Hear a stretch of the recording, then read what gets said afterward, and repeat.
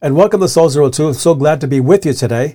And I want to talk to you today about something that happened to me like last year that kind of changed my perspective on life in general. And that is, I had a mini stroke last year.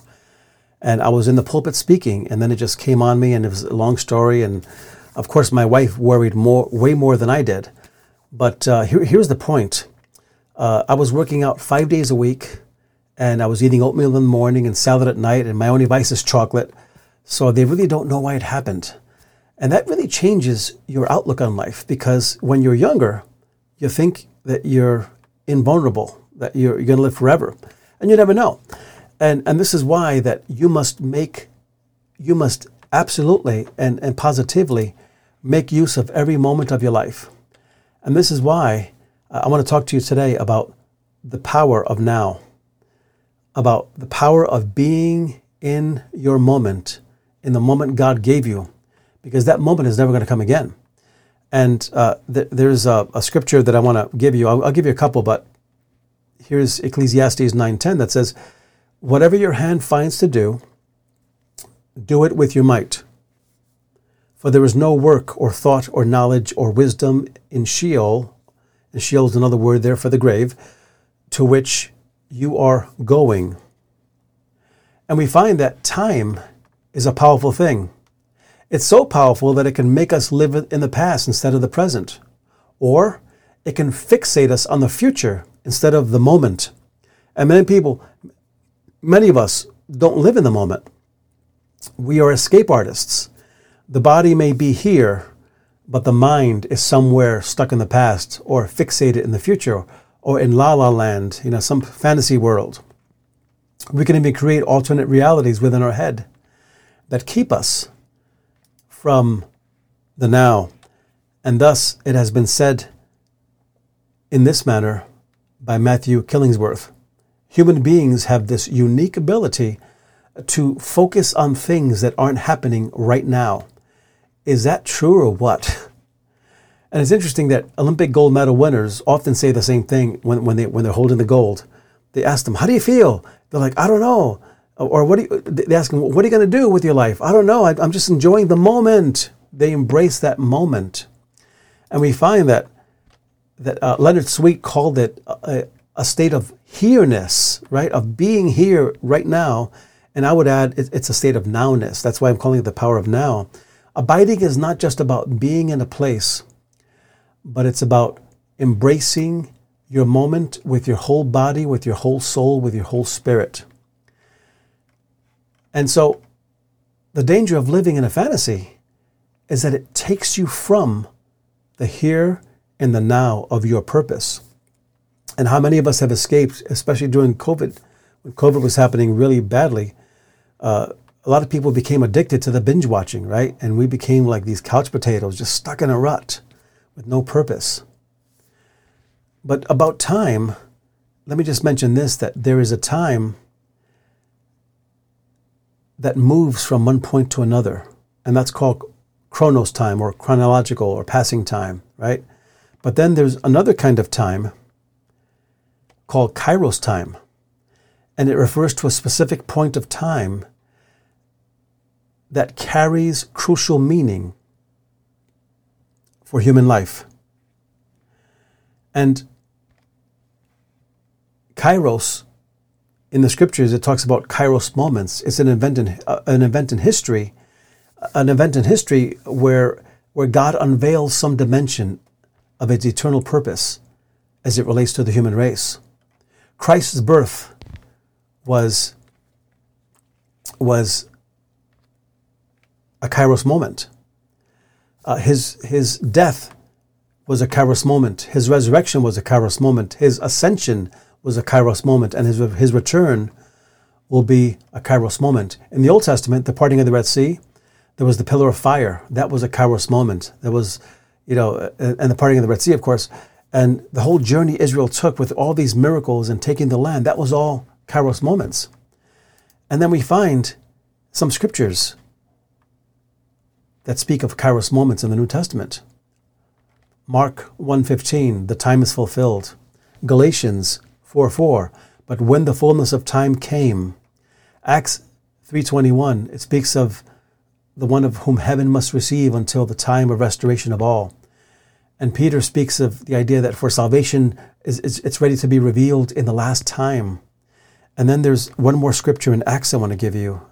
If you guys know me, I like giving scriptures because the scriptures are the foundation of what we share. For David, after he had served the purpose of God in his own generation, fell asleep, meaning he died, and was laid with his fathers and saw corruption. And so do you notice that idea that he fulfilled his purpose in his own generation, which means that these are moments that we must discover in that generation. And there are a couple of things that might keep us from this time thing. A couple of things that might keep us from fulfilling our purpose in the moment.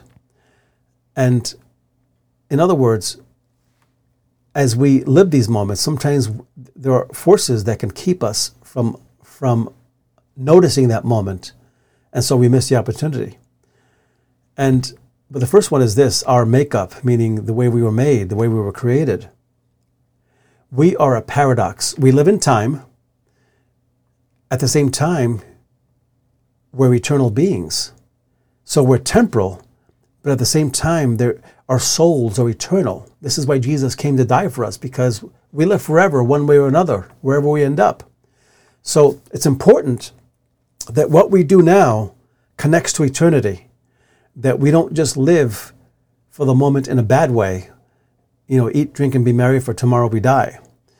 So there's this never-ending tug of war between what was, what is, and what will be. And because of this tension, we can miss God's kairos moments in our life. The moments where he just converges on us and says this is a time of movement and purpose and change and transition. And we can live in another mental time zone. We can live in the past. We can live in the future. Or the present, right? But we can live in the present while living in a fantasy world in our head. So there's no future in living in the past, and there's no present by living in the future. In fact, in the scriptures, Queen Esther, she had this strong conviction that she was here for such a time of this, for such a time as this. And Noah, says, was a righteous man in his generation. But back to this other thing, it's not just a thing of future and past that we struggle with. Sometimes we struggle with daydreaming and fantasy. And they say that daydreaming and fantasy can be a healthy thing, but then again, maybe it could be a bad thing, right? When is it bad? It's bad when I miss my purpose because I'm daydreaming or fantasizing. And there was a show in the 90s called Herman's Head. It was in the early 90s. And it's all about this idea that while dealing with life in the big city, Herman's inner thoughts are played out by four characters: his intellect, his fear, his compassion, his lust. And these keep him stuck in this daydreaming fantasy where he doesn't really get stuff done. And this is what I mean by we can be stuck in this alternate dimension of right in our heads. And a study found that people spend nearly half their time, 46.7%, thinking about something other than what they're actually doing. And that's not healthy. And psychologists have found that people are distracted from the task at hand nearly half the time that they're daydreaming. And the team concluded that reminiscing and thinking ahead or daydreaming tends to make people more miserable, even when they are thinking about something pleasant. Why? Because you have to come back to your reality. That's why there's something about facing your reality that is very powerful, especially when it's hard and you give it to God. That's a powerful thing. So think about it this way, that the happiest times in our lives are when we're focused on the moment.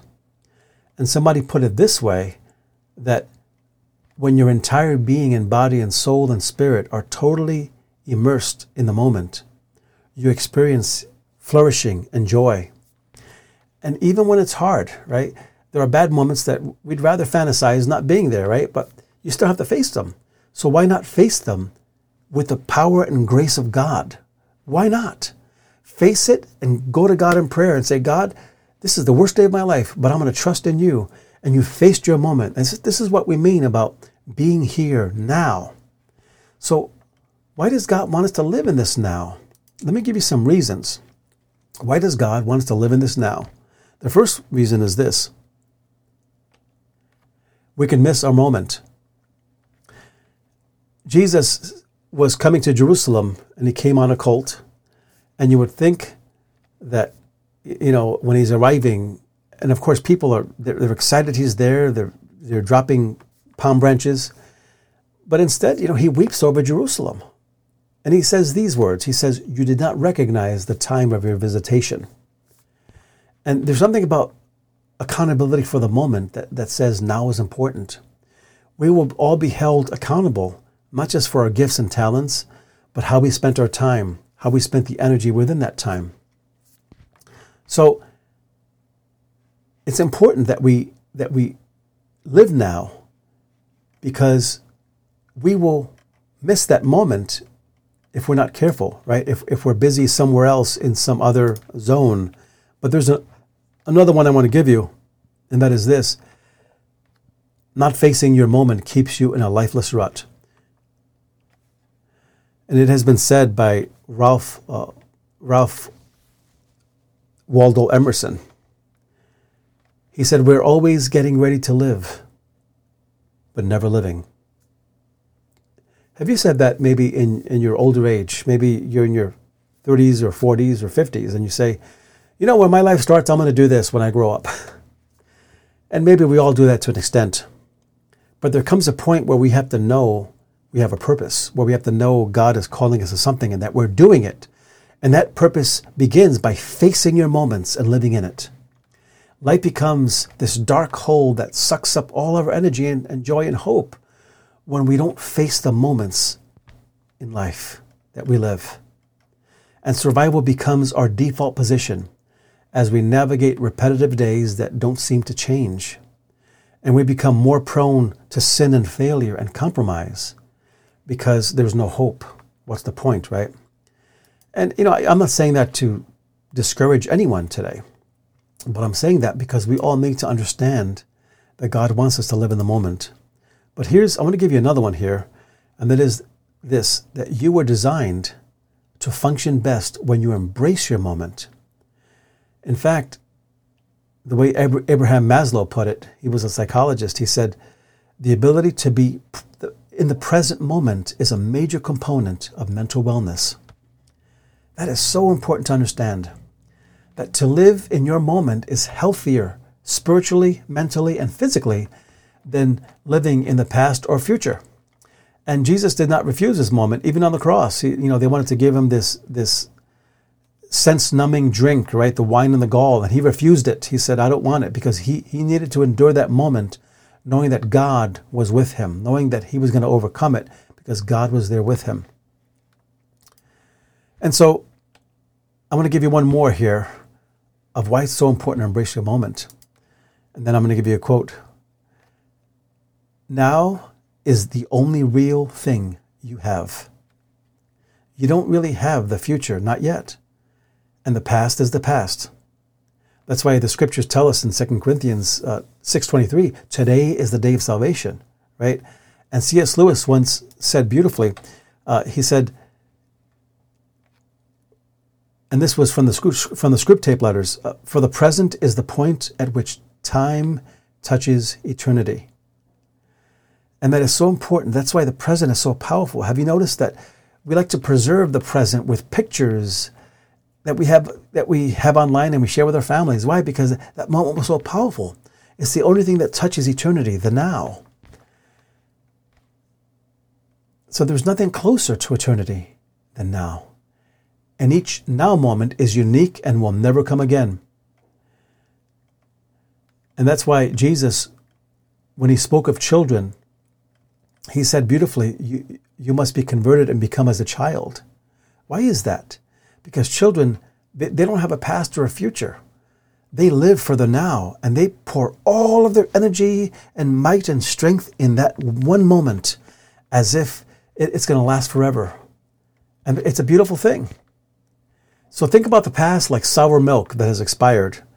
And think about the future as something that, hey, it could be great, it could be bad, but it's not here yet.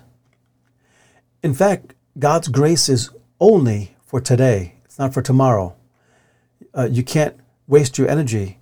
You shouldn't waste your energy thinking about tomorrow, because the grace is not there yet for tomorrow. It's only there for today. I'm going to give you two more scriptures and we're going to close this out today. But Matthew 6:34. So do not worry about tomorrow, for tomorrow will bring worries of its own. Today's trouble is enough for today. What's he saying? Focus on today. Let God's grace work for you today. And tomorrow, his grace will be there to meet you when the time comes. So, and here's one more I want to give you. Lamentations 3:22. The steadfast love of the Lord never ceases. His mercies never come to an end. They are new every morning. Great is your faithfulness. So if this podcast has blessed you, please leave a like and recommend it to a friend. And I'm so glad to do these. And it's great to be doing these.